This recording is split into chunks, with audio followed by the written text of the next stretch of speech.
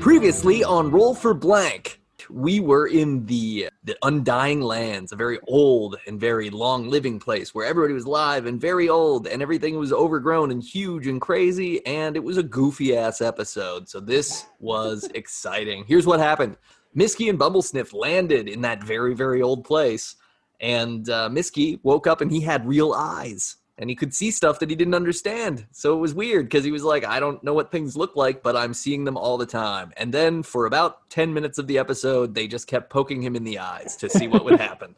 Flint seemed to have been lost in the abyss, but they could sense that he seemed like he was doing okay. He was alive anyway. So Misky and Bumblesniff went and talked to an old man who spoke very, very slowly, annoyingly slowly, to try to find out. That? Oh, you sure did. You were doing other stuff. But yeah, so this old man told them that everyone in the place where they landed, the Undying Lands, is immortal, but very old, and everybody doesn't like being old, so they were all trying to die, or they were trying to kill themselves, or they were just laying around kind of doing nothing. So Misky and Bumblesniff went to a shop and talked to the shopkeeper, who also spoke pretty slow, but less annoyingly so. Found out from them that there's a lotion that used to get delivered to the Undying Lands that had stopped being delivered, and that was the thing that kept everybody young and motivated and happy. So that was one quest that they were assigned. They also ran into the Candy Corps, who had aged into their 20s, and found out that they were looking for something called the Mirror of Dark, which allows them to reflect the abyss back upon itself. So, and they also volunteered to help get this lotion. So the party with the Candy Corps all went, you guys ditched the Candy Corps, didn't you? Mm-hmm. Yeah. So they ditched the Candy Corps because nah, no thanks. Because the Candy Corps are also pretty annoying to listen to, I think. So then the party went to the reliquary below the library to find the mirror. They fought a skeleton. Bumblesniff was visited by a handsome ghost who did the famous scene from the film Ghost with her. And then she escaped because she knocked down a love letter from the ghost's lady love. Misky found the chest with all the mirrors and tripped its trap, so he got blasted with fire damage.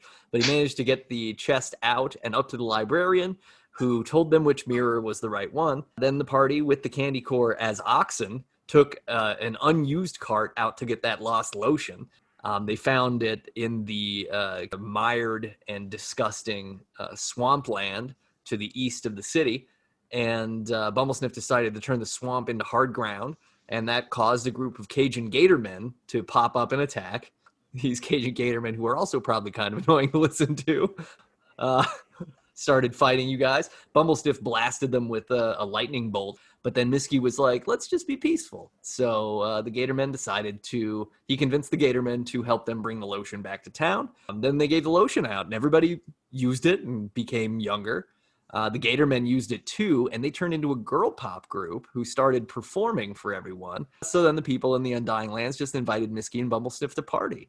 So Bumblesniff knocked Misky's new eyes out, and he was able to see that the abyss was in the middle of the party. And they chose to party, and after decades, they partied and partied and partied, and then they died. And they woke up in a land where everything was made completely of clouds. And here we are now.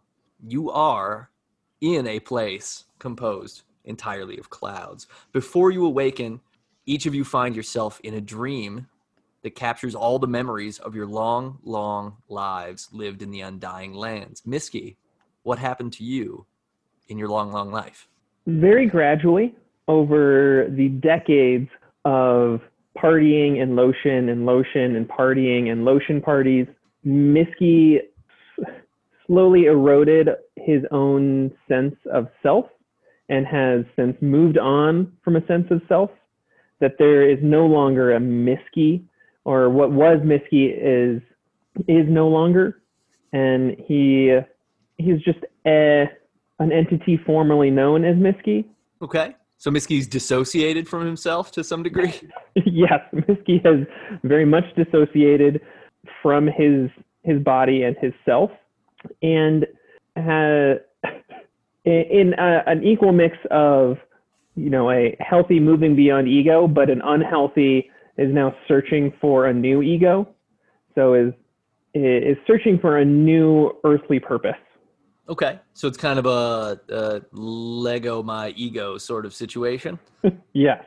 What I imagine is that after like maybe 60 years of partying, Miski goes to the bathroom and he's just like tripping and he's drunk and he's like gazing at his spectral version of himself in the mirror with his purple sight and just kind of looks at himself and doesn't recognize himself anymore or doesn't recognize his energy anymore and begins to question everything. Yes. Yeah. It is a very who am I and we are you and we are this and somebody's a walrus. Yeah. I think it's Paul. I think Paul's the walrus. Yeah. Paul's the walrus. But we're in the walrus together is the core takeaway. We're all in walrus together. Yeah. We're walrus in it together. Something like that. Yeah. Yes. And the tangible takeaway is Miski spent a lot of time in practicing and better understanding shape-shifting spells and self-manipulation spells. Okay. In trying to discover his true self. Cool. Well, he gripped that green, if you will. Gripping that green like Oscar the Grouch. Well, great. So for Bumblesniff, who is not present with you in the land of clouds, she spent the last century partying hard without any sort of care or consideration and just kind of practicing the stuff she already knew. But most of the time she was just trying to avoid spending too much time with the Candy Corps because as much as she enjoyed their admiration, she didn't want to be the focus of it that whole time. So that's what happened to Bumblesniff. Now, here's the thing. Flint, unbeknownst to Miski and Bumblesniff, also dropped into the Undying Lands in a far-off corner. And Flint spent some time searching for his lost friends, wandering the overgrown landscape, until he met a giant snapdragon, a huge flower that was so old and so large that it had become sentient. It was alive, it was thinking, it was talking. That flower's name was Snappy. And it took Flint on as its apprentice, imparting the knowledge of the great flora into him. So Flint, what was that like? What did you learn from Snappy? What have you been up to? Flint, the first thing Flint learned was humility, because it's not very often you get to be the apprentice to a previously inanimate object.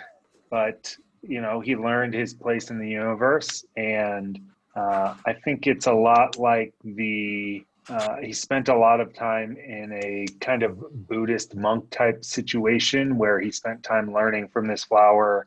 And it started off being very much him fighting with this flower's difficult to understand advice. And Snappy was fond of telling Flint, you have to get to the root of everything. And he did. And Snappy also said, in your darkest times, you can't stop believing in yourself. It's true. You can't. He said, sometimes you'll be in difficult situations and it will be like pollen teeth. Finally, Flint came around, and it seemed that Snappy was not interested in giving him advice. And so, Flint, sat there for several days and then finally turned to Snappy and said, a peony for your thoughts, which got a good chuckle out of Snappy. And Snappy then jumped into the advice-giving category. And so he used a lot of the pedal-fours. I'm trying to think of metaphorals. I don't know. Metaphorical? So anyway, he was very metaphorical. Above all else, Flint's stock is on the rise. That's right. And that's because, Snappy grew on him. Exactly. So I know what you're thinking. How was Snappy even able to talk to him? It's because all flowers have two lips. It's true. And so they can speak. And everyone knows that lips are the only function required for speech. That's right. Yeah. We all know that. Yeah. Thanks for saying it, but I think we all knew it. Oh no, I know. I wanted for the listener. So yeah. So and I assume during this time, Copermanod is also like kind of cool with you guys spending time together. Well, the thing with Copermanod, it gave her another chance to see a completely different life and learn that value. So for the longest time, she was learning the lesson that Flint wasn't just some puny human that was just kind of something pretty to have around. And similarly, she learned that about Snappy and plants. And so she also became more patient, kind of like an older, wizened, 100-year-old dragon. She got the wisdom of a 100-year-old dragon, which was tough for her because as a copper dragon, she loved the puns. She loved all those jokes. Oh yeah. And so she was deep into that. Even in the darkest times, she told jokes, and she would always start them off with, "I hope this will cheer you up," and it always did. All right, I'm done with those. But Okay. all that's true. And I think the biggest thing for Flint is I think he's going to be much more patient with some of the strange people we've encountered. And, at one point he actually he came across a flower during one of his hikes and maybe stepped on it or something and saw a little bit of Orpheus in that flower and laid it to rest and kind of had a moment for Orpheus, which he never actually did when Orpheus actually died. And so he had this moment of realization of, well, he was alive and he was a person. And so I think he grew a little bit through that. Oh, that's very sweet. Well, thanks. Orpheus the flower probably made an irritating sound when he got stepped on too. Yeah, adventurous. Adventurer! Ow!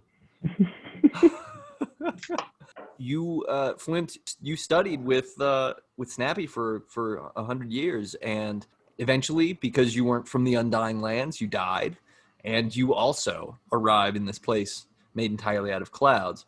Misky, when you wake up, you notice that Flint is lying beside you, comfortably fluffing the cloudy ground and mumbling the sweet missives of a soon-ending dream. The first voice that the both of you hear is warm and soothing and says, "Welcome, guests. How may the chorus serve? Spaketh your pleasure." Spaketh? You are Spaketh? Spaketh your pleasure. You speak, and we will give you what you wish. We are here. We are in cloudy bottom. Cloudy. Oh, it's a Flint. It's a Flint and the little dragons. How was your lotion century? And Flint wakes up and he says, "What are you, Misky? Go away. I was having a dream." And then he looks around and he says, "It was a very good dream." And then kind of comes to. And can we see where the voice is coming from? You can't. Although when you look up, you notice that there is a beam of sunlight breaking through the clouds above you, and it seems like the voice is coming from there. Misky, wow, my old friend. Feels like it's been 100 years. How are you? I'm well. I don't know who I am or where I am or who is Spaketh. But this feels right. Where? What is the question? Why is question? Do you know why? We know all. Spaketh, I believe that was addressed to me.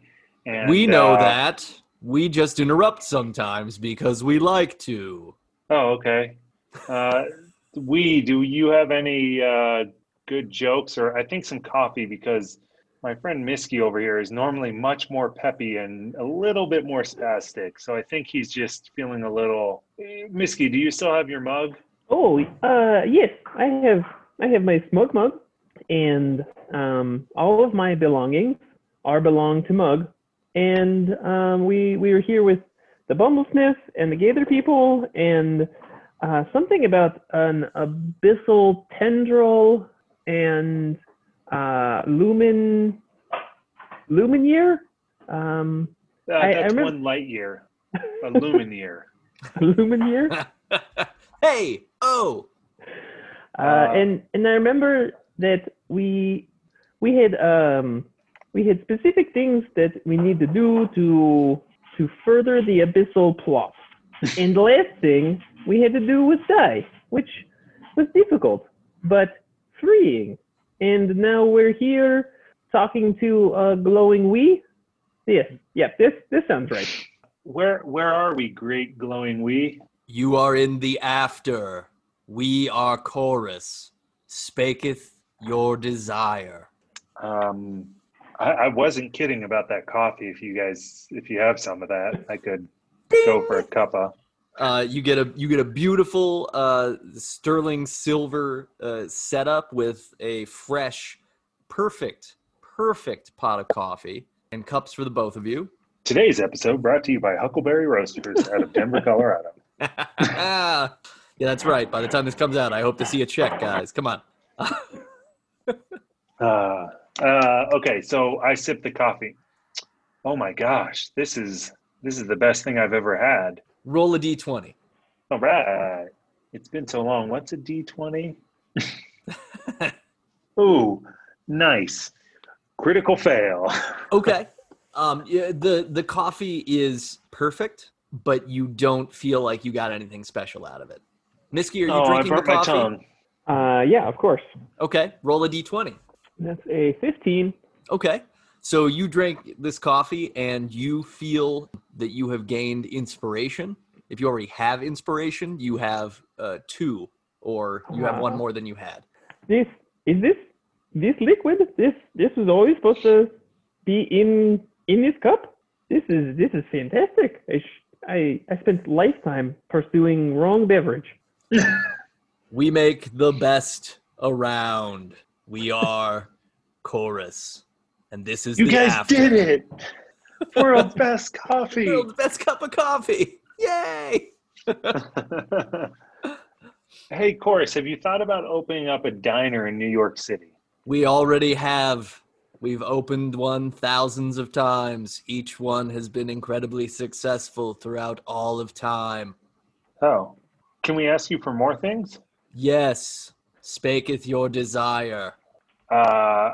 So I turned to Misky, and I turned to him and I go, I wonder if this is a Captain Kirk defeat the robot situation, or if this is more of a we could get a super powerful weapon. So I tried first for the super powerful weapon, and I asked for a weapon that can defeat the abyss. Bing! The mirror of dark in Misky's satchel floats out of it and into your hand. Here is your weapon. A mirror, huh? Hey, I forgot I had that. That's neat. That's what it was for this whole time? It is a weapon to defeat the abyss. Yes. In case that wasn't clear before.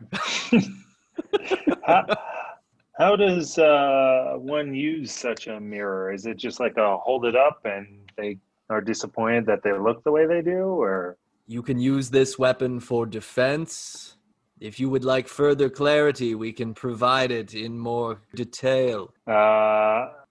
Misky, how are you feeling about this? Do you think we need more clarity? No. I think I want to turn. Okay, glowing we. We are chorus. Cool. We're chorus. I. You would are like, Misky. We are chorus. Can I have how do you say? I'm looking for purpose. Yes. Can you give purpose? We can't. We can give you access to the boss. The boss can provide you purpose. That's what the boss does. Okay. Yes. No. I fan of boss. I mean, some have said that I was myself born to run, and we should meet this boss. Yes. Yeah. When we go to meet this boss, like, should I call him Tony or Mr. Danza? Maybe will Alyssa Milano be there? Do you wish for Alyssa Milano to be there? Is that your desire? One more thing. Can you make a thing that is too difficult to make for even yourself to make? I'd like one of those. We'll have to get back to you on that. But Alyssa Milano is now with the boss when you see him. Great. I hope it's adult Alyssa Milano. It sure is. We're not creepy. We are chorus. You know, it's like one of those things where if you have to say we're not creepy, Yeah, you might be creepy. We've Sorry, thought Boris. about that. You're right. Our actions speak louder than our words. So I would like to, I guess Miski, are you ready to go see the boss? Yes, yes, I'm ready. I have no desires for. I mean, yes, I will enjoy this coffee, but I have no other non-cloudly desires. Yes, cloudly, Loudly? cloudly desires. Yes. Very No. well. Ooh, one more thing. Yes. I would like to have a button that I can press or some sort of device where I can make someone say something nice to me. Bing! Yes. A button appears. It is a large blue button. It just has a picture of a smiley face engraved on it with a gold leaf inside the engraving. And it appears right in front of you, hovering in the air. Okay, so I grab that and immediately put that in my pocket. Okay. Did you push it Miski, while you were putting it in your pocket? Did I what? Did you push the button while you were putting it in your pocket? How about unintentionally? Like my pocket's a little tight. You know, I'm hip. I'm wearing cool skinny jeans, and Okay. the button got depressed. You're so good looking. Yes. Thank you, button. Miski, I don't think we should waste this opportunity to ask for whatever we want. Oh, okay. I mean, I will ask, but I have no need for things. What do you have things that I can ask for you? I want you be happy.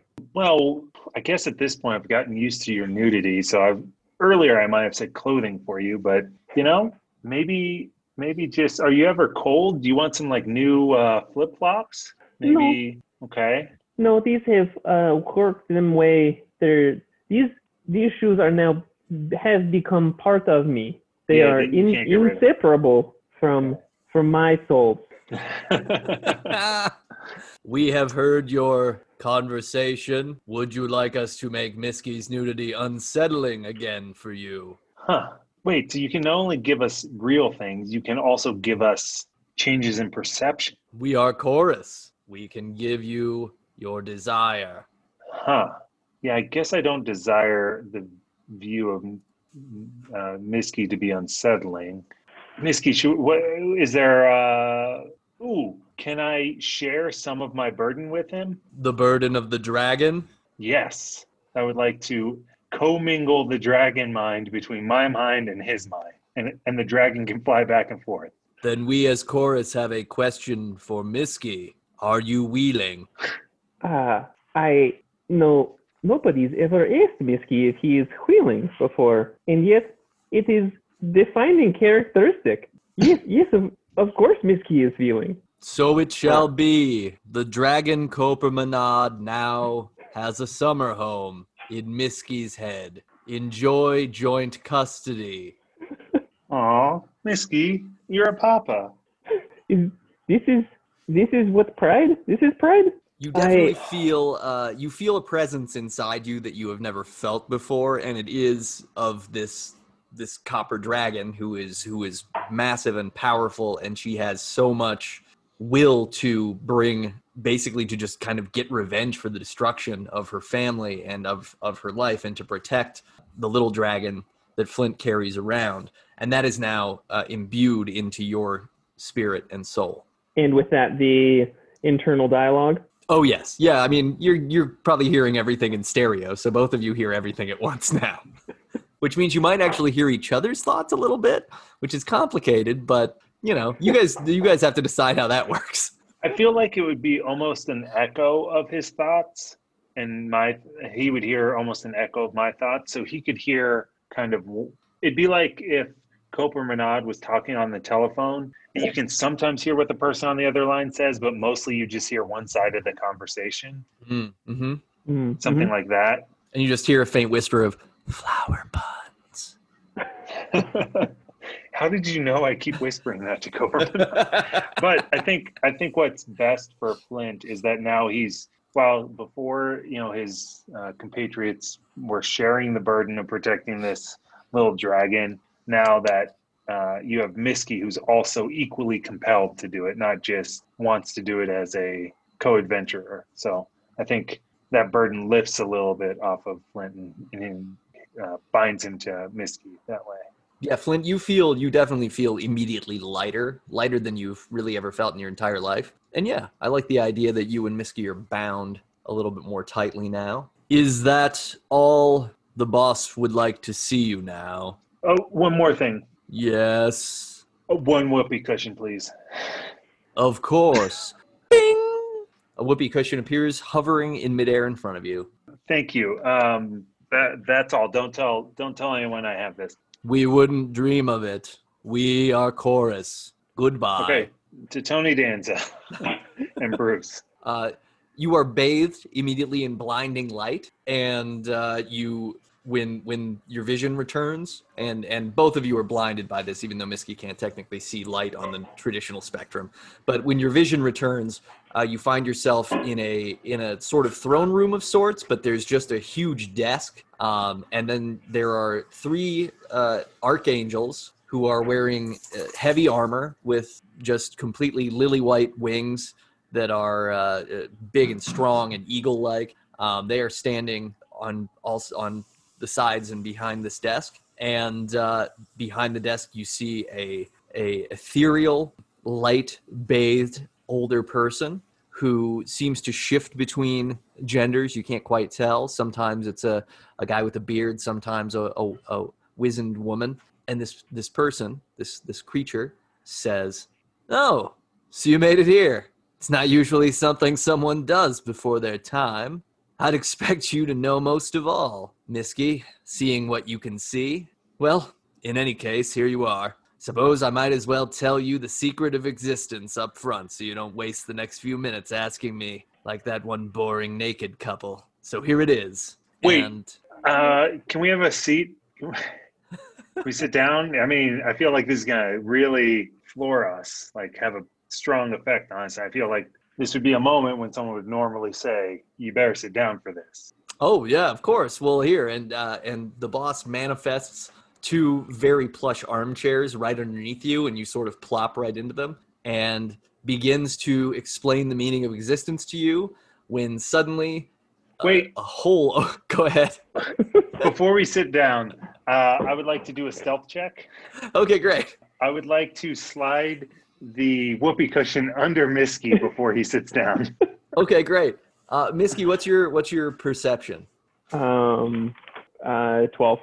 Okay, beat a 12. 24. Okay, yeah. You slide that whoopee cushion under Misky, and right when Misky plops down, Misky, we're in the presence of the chorus's boss. Misky is just completely entranced. Has no reaction to the whoopee cushion, any of the interruptions. Is just overwhelmed by just a sensory overload of sensing that this might be the fulfillment of his purpose, that he as close as he's ever been to understanding a purpose and understanding a reason for being. The boss chuckles at the whoopee cushion gag and says, "Oh, That's good one, Flint. That was very clever of you. You just keep getting more swift as you get older. We should all be so lucky.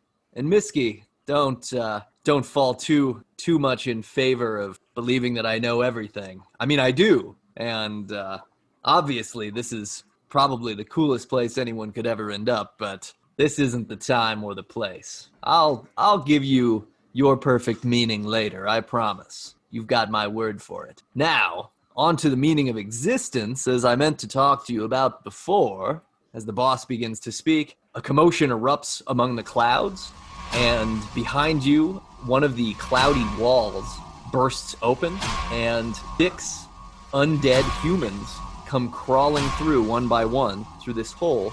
Roll initiative. Initiative. 16. 16? Okay. 18. Okay. All right. So one of these undead humans is ahead of you both, and then the others will all be after you. So the first undead human is going to crawl, and it's just going to kind of walk up, shamble up behind Flint, and it's going to claw you on the back, and that's going to be 17 to hit. That hits. Okay, and it's going to do 6 clawing damage. And now it is Flint's turn. Well, I reach into my pocket and I pull out that button, which has become, because of the effect it has on me, my holy symbol. Great. And I press it and I cast Turn Undead, which each undead that can see or hear, I guess my holy symbol, normally it's me, but can see or hear my happy face holy symbol within 30 feet must take a wisdom saving throw and get better than DC 16. Okay, so let's see. So I'm doing that for all 6 of them? Yeah. Okay, so 3 of them succeed and 3 fail. So what happens? So 3 of them have to run away from you? Well, they can crawl, but they have to use their turns to their next turn. They'll go their full speed away from me, and then wait. If the creature fails its saving throw, is turned for 1 minute or until it takes any damage. A turned creature must spend its turns trying to move as far away from you as it can, and can't willingly move to a space within 30 feet of you. Okay. It also can't take reactions. All it can do is try to escape. Great. And what did the button say when you pushed it? It said, Flint, that was really nice of you to help your group out. Good job. All right. Very topical. I like that the button's topical. Great. So, 3 of the undead humans, including the one who clawed you, are now running away. I love it. There's that button.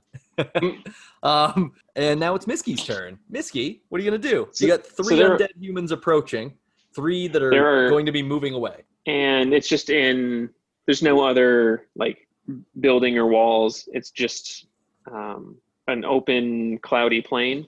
Yeah, it's just kind of an open, cloudy plain. They're sort of crawling through the floor behind you where the clouds have been broken open. Are they all right next to each other? Yeah, because they're kind of all coming out in a group. So the first one that came out ran over and clawed Flint. Flint made that one turn away. And then 2 of the others that had come out have been turned away. So, yeah, they're kind of just all bunched up, kind of right behind you guys. The 3 that are bunched up, I'm going to cast Force Cage on. Ooh, okay. So there's a... Gonna force him to collect some dinosaur skulls.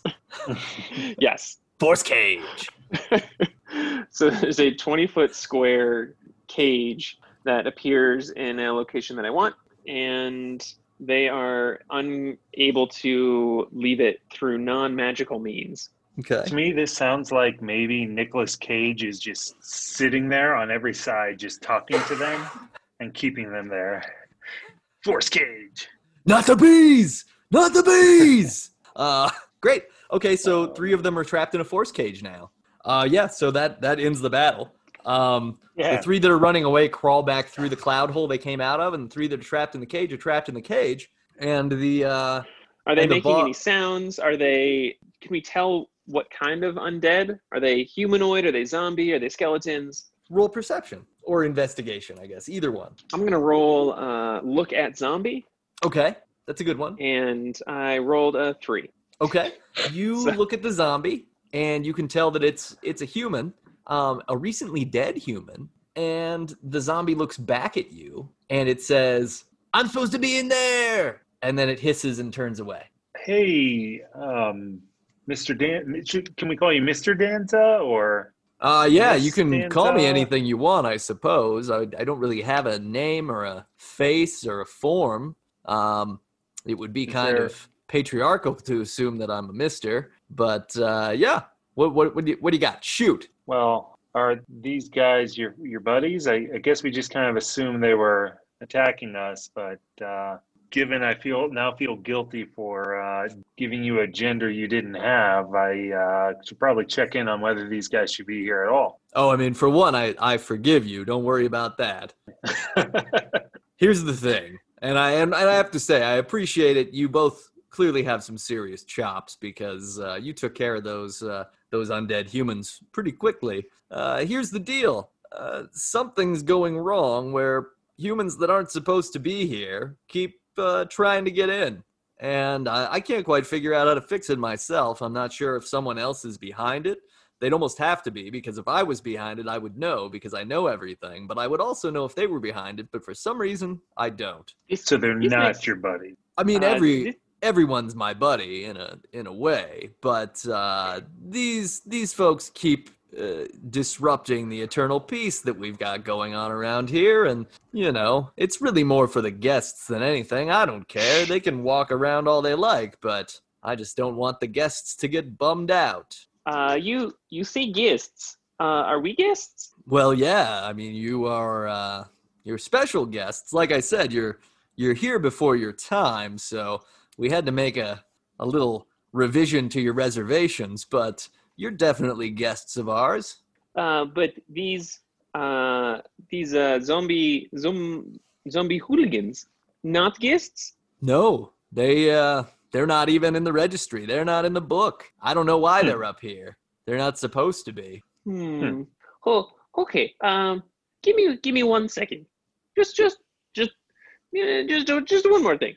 I learned that from old friend. It's it makes me laugh.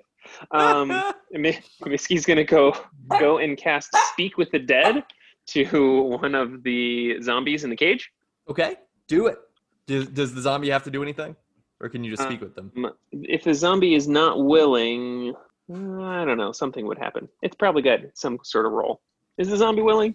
Yeah, the zombie's willing. I mean, it Okay. wants to communicate with someone.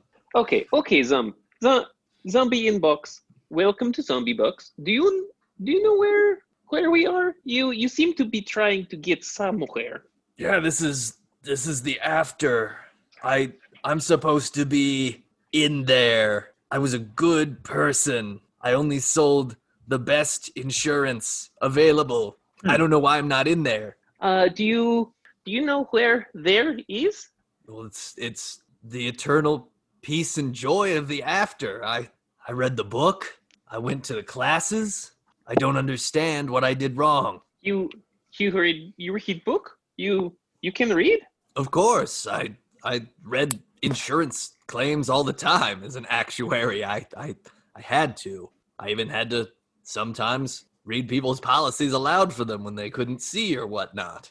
How you become zombie? Well, one night I was working late and I called my wife and I said, honey, it's me. I got to work late again. I'm going to order a pizza and finish these claims. And then I think I ate all of the pizza and then I just sort of passed out and I never woke up there. I woke up again in the beyond. And I looked around and I said to myself, John, why the hell aren't you in the after? Oh, okay, this is good. We have names now. We have name for Beyond and we have name for After.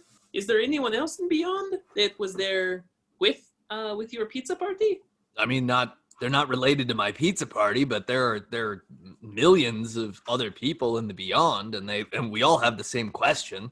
I assume that when the angel came down to talk to us, and he said that he was opening the door, that this was all on the up and up, and I'm very upset. Miski, may I? You're Flint, not May. See, Miski, we'll have to work on. I thought after 100 years you'd understand order of words and that they have meaning that would differ. I'll just jump in. Miss Zombie, Sir Zombie, Mistress Zombie. What's your name? Good person. Because you're sharing a mind, you can hear Miski's speaking with the dead, and he says it's John. You just call me John. John. Let's focus our attention on this angel of yours. Did said angel have a name? I think he said Amemna something. That sounds about right. I was in the back of the group, but he appeared. He unfolded and spread his glorious wings, and he said, "Underserved of beyond, follow me to your salvation." And then I had been really bored of watching the same 3 episodes of Big Bang Theory over and over again as they provide in the Beyond, and eating the same TV dinner they provide. So I said to myself, John, let's go check this out. So you were in hell. I don't know if I'd call Bad it hell. news. I mean, it wasn't Which great. episode of Big but, Bang Theory? The one where they're all mean to each other and make broad stroke observations about intelligence and nerddom. Let me guess. Laugh track the whole time? Oh, you know what was weird is the entire Beyond had a laugh track.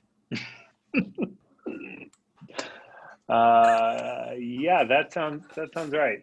So Agamemnon comes down to you and says, "Hey, group of zombie people, we know you're enjoying this episode of Big Bang Theory." Then the audience laughed at him, and then he said, "Do you all want to come with me? I can free you." And one of the sassier people in the front said, "Going with you isn't freedom." And then laugh track.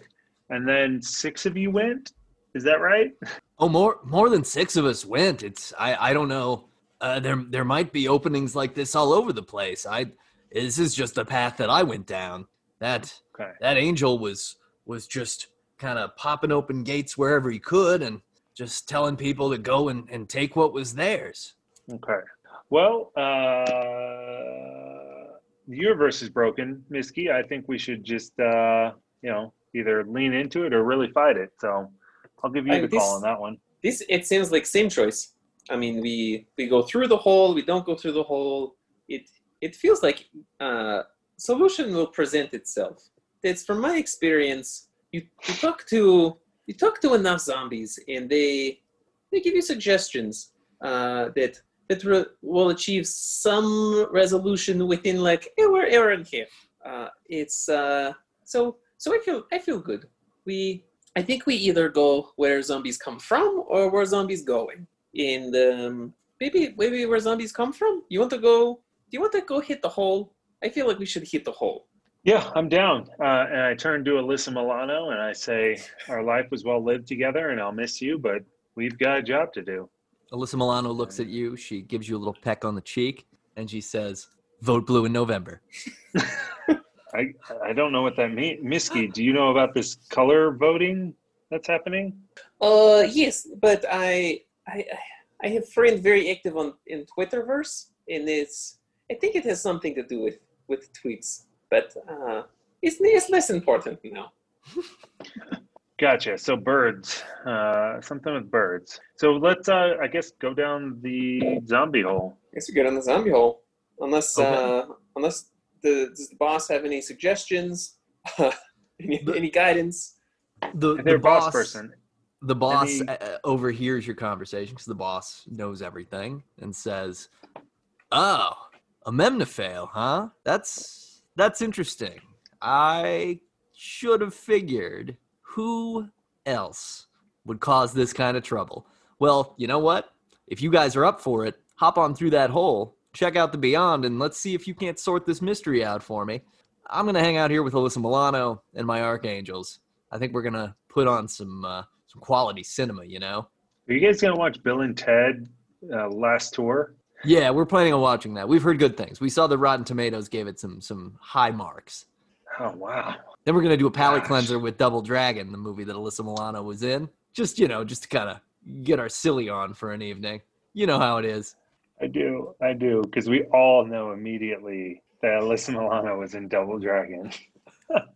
I respect you. Must be a very powerful entity if you get Bill and Ted Face the Music before a major motion picture release. Oh, yeah. We've had it for months. You imagine to do whole Alyssa Milano bit without not one charmed joke. I applaud you. This Amenfail, it doesn't matter. We're going whole. You going whole now? Okay. So all right. I guess we jump down in the hole. As we're sliding down the clouds, I go, "Oh, wait, one more thing." And I say, "Can you just give us some of your magical lightning fingers or something? Some sort of magical touch?" You know what? I'm going to give you some divine inspiration. Both of you load up. It'll give you advantage in your future endeavors. Just loading up that inspiration. Just load it up. Can't be too inspired, you know what I'm saying, guys? Some of that divine inspo. Yeah. Divvy in. Can we take a pee break before we go in the hole? You can. I think that's what the hole's for. Okay. So actually, I'm going to go back and do some retcon. Is that right? Yeah. So he actually ordered a cortado, not a coffee, from the course. So. Oh, great. Okay, yeah. We'll make a note of that for the editing process. Well, that means that was also Miski's favorite. Let me give you some voiceover for that. That's a yummy cortado. What a yummy cortado. Oh, a chorus cortado, just what I wanted. So if you order one of these coffee drinks and it's and the barista is just like obnoxious and won't do it, do you find them in contempt of cortado? Uh-oh, Greg disappeared. Oh, sometimes Nate just really knows his audience. That's right. Every once in a while. Not on this podcast, but otherwise, yes. If I get it from about 40 feet away, it's a half cortado. Yep. Okay. They make it by putting all of the beans into this little thing and push it down. They call that the full cortado press. Okay. Okay. Yeah. We're getting thinner.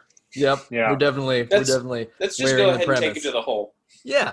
So you both proceed through the hole in the clouds in the boss's office, and it's like a really fun sort of cloud water slide sort of thing. You just keep going and going and going for it feels like a really long time.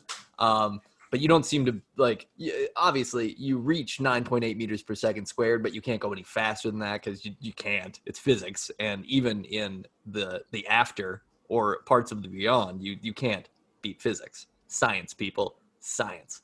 But you keep going down this slide, and you plop out in a place where basically there's nothing at all. You're in gray, complete gray. And you see hordes of these undead humans. And some of them are wearing suits and ties.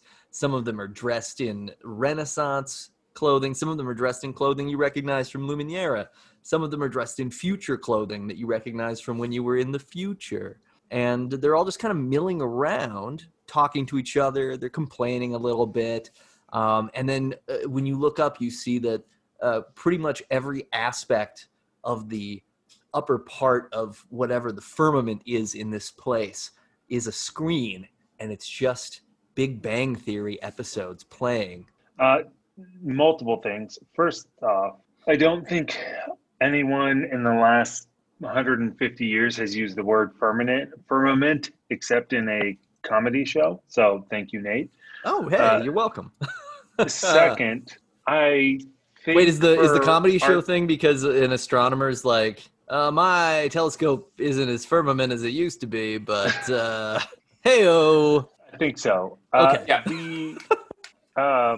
I just think of like Genesis 1 of like, and he saw the firmament and he split it from the firmament, and between the two firmaments between the two waters there was firmament in the midst. And anyway, back to what the second point was, which I think you got physics wrong. Okay. Because you didn't account for any friction of the clouds, and negative 9.8 meters per second is the acceleration, not the terminal velocity, which is what I think you were referring to. And so for all our science nerds out there, Nate, I think you owe everyone a Scientology apology. Okay, yeah. Listeners, look, we have a lot of fun here on this show, Roll for Blank, but sometimes some pretty serious stuff falls through the cracks, and I want to say that I am very sorry for not understanding how terminal velocity works and for confusing it with the acceleration of gravity. Also, yes, I did not take into effect mu, the coefficient of friction, and I should have done that. So, let's just say that I'll try to be better later on.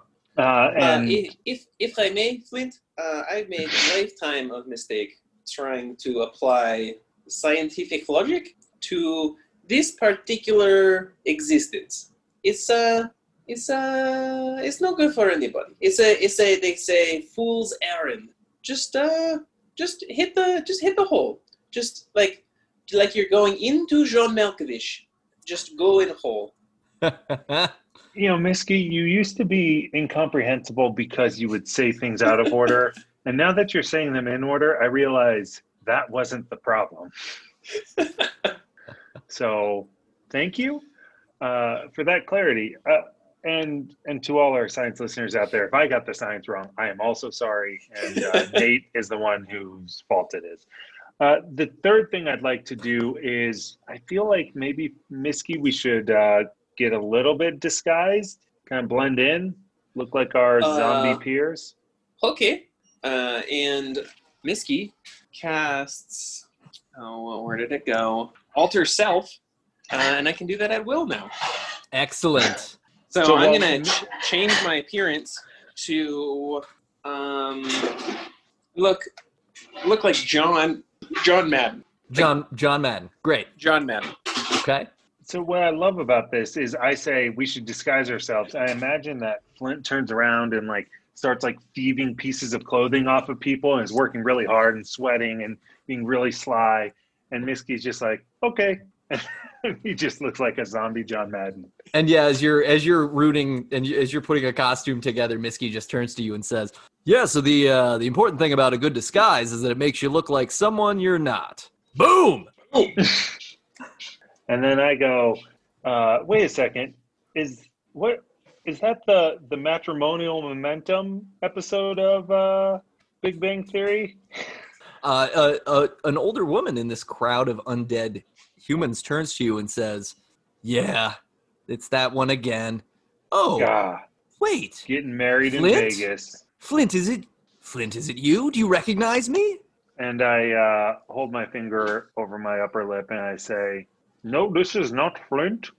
And do I recognize her?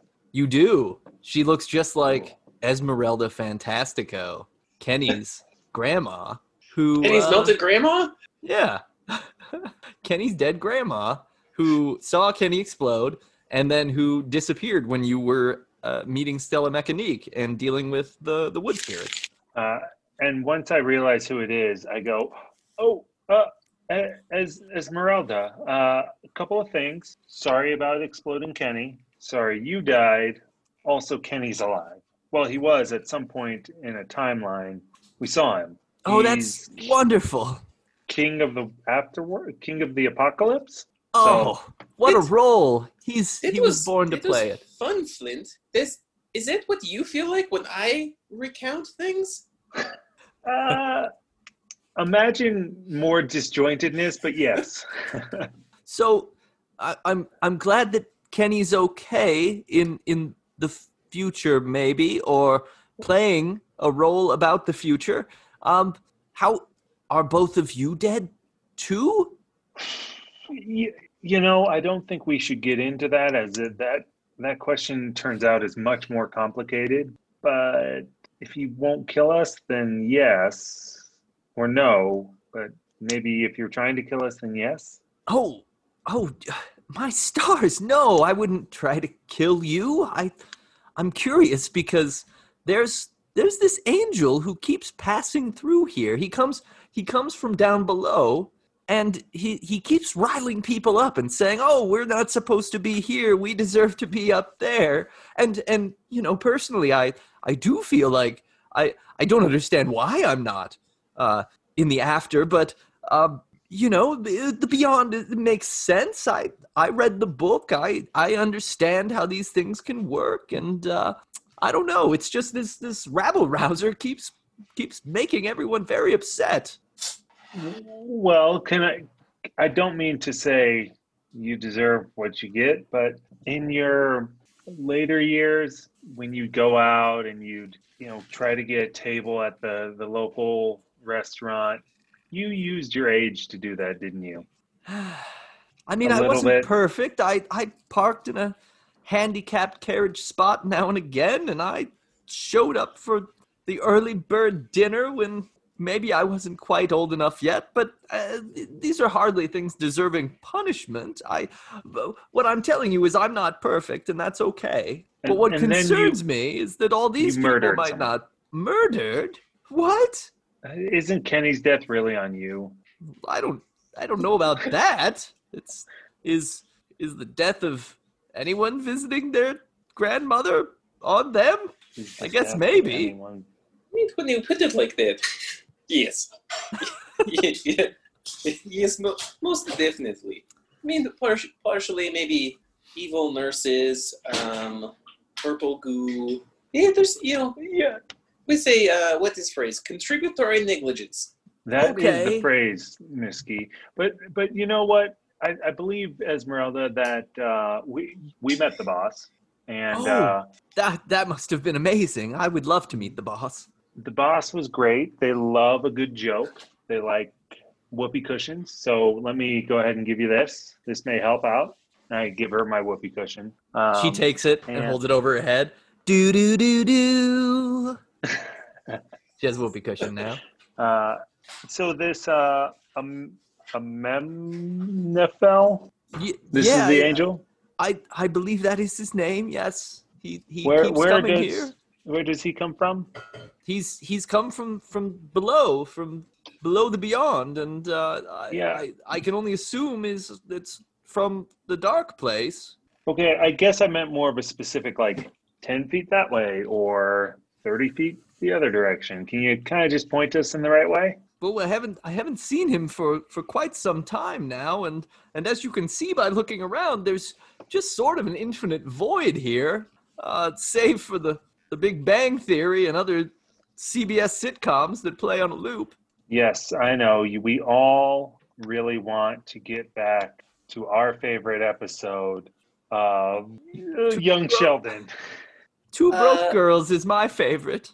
Yeah, yes, it would be. So there's in the lifetimes that I have spent partying with lizards and actually fighting robots with your grandson is complicated.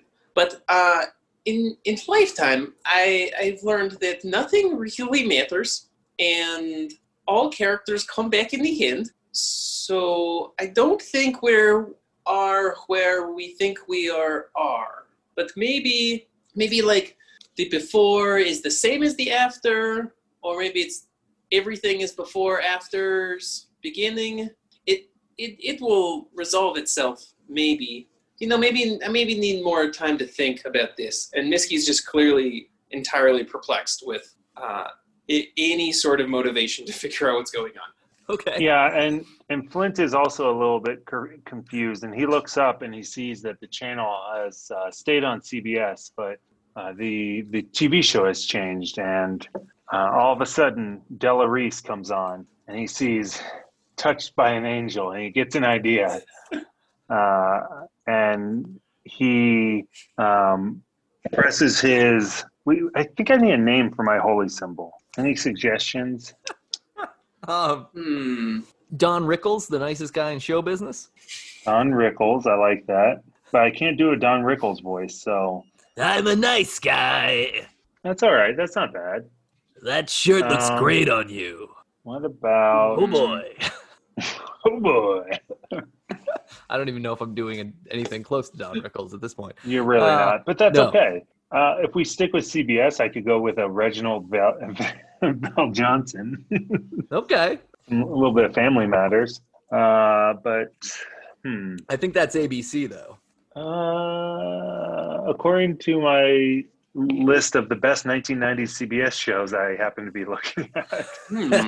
Ooh, I could go with... the scroll of best CBS 1990s shows. Yeah, number one was Everybody Loves Raymond. What was the name of the guy who plays Raymond's brother? Oh, wait, I could do Raymond. Ray Robert Romano. is the... Yeah, you can do Ray Romano. That works. Kermit the Frog. Right?